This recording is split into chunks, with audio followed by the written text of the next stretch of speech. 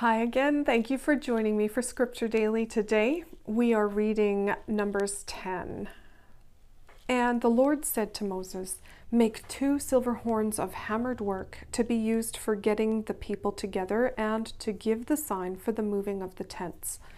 When they are sounded, all the people are to come together to you at the door of the tent of meeting.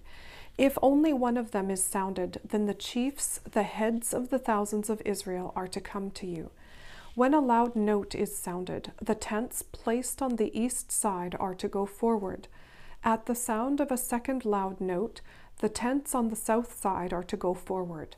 The loud note will be the sign to go forward.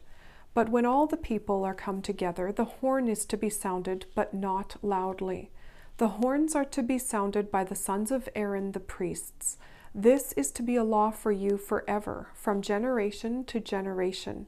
And if you go to war in your land against any who do you wrong, then let the loud note of the horn be sounded, and the Lord your God will keep you in mind and give you salvation from those who are against you.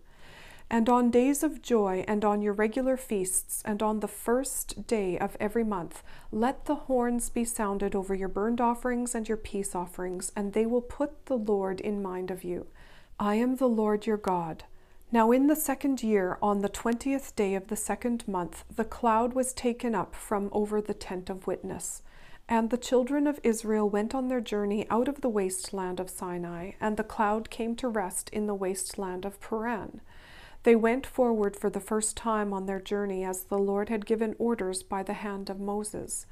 First, the flag of the children of Judah went forward with their armies, and at the head of his army was Nahshon, the son of Amminadab.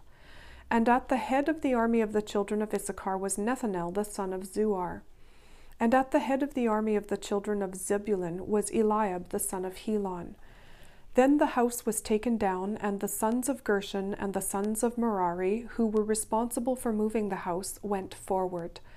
Then the flag of the children of Reuben went forward with their armies, and at the head of his army was Eleazar, the son of Shedeur. And at the head of the army of the children of Simeon was Shalumiel, the son of Zerishaddai. At the head of the army of the children of Gad was Eliasaph, the son of Reuel. Then the Kohathites went forward with the holy place. The others put up the house ready for their coming.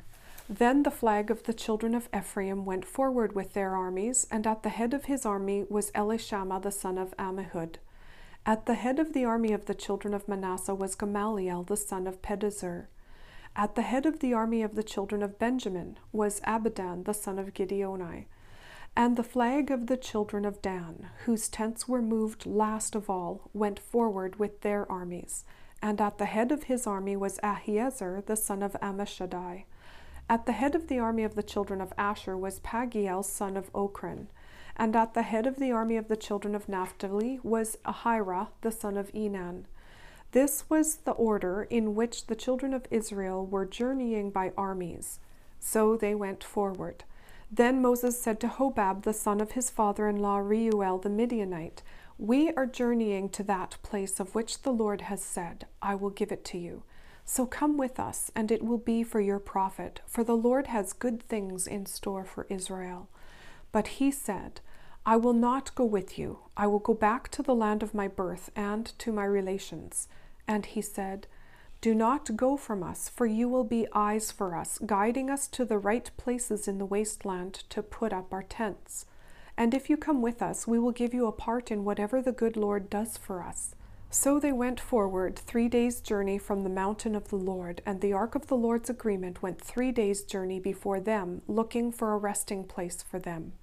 And by day the cloud of the Lord went over them when they went forward from the place where they had put up their tents. And when the ark went forward, Moses said, "Come up, O Lord, and let the armies of those who are against you be broken, and let your haters go in flight before you." And when it came to rest, he said, "Take rest, O Lord, and give a blessing to the families of Israel." And that is the end of Numbers chapter 10.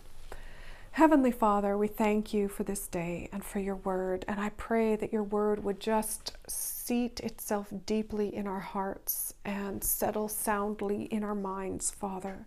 We know that your word has power, and that your word contains divine wisdom for our lives. Father, for our businesses even, for all kinds of areas of our lives, in our relationships, there is your wisdom from your word. So we thank you that we have the privilege to listen to it daily. And Father, we pray that we would grow closer to you through reading it day by day. Thank you, Lord Jesus. Holy Spirit, we ask you for your presence today. We thank you, Father God, that your word says that you send your Holy Spirit to go before us. So we thank you for that. And Father, we thank you that the victory is ours, even and actually especially when everything all around us seems to be crumbling. Thank you, Father God. We trust in you. We fully and wholeheartedly take our anxieties and our concerns and our prayer requests, and we put them on your altar. In Jesus' name, amen. Thank you for joining me. I hope that this is a blessing for you, and if it is a blessing for you, I encourage you to subscribe and hit the notification button. Allow notifications to come through to you, and it can't get any easier than that to be hearing the Bible daily. Thank you. Have a great day.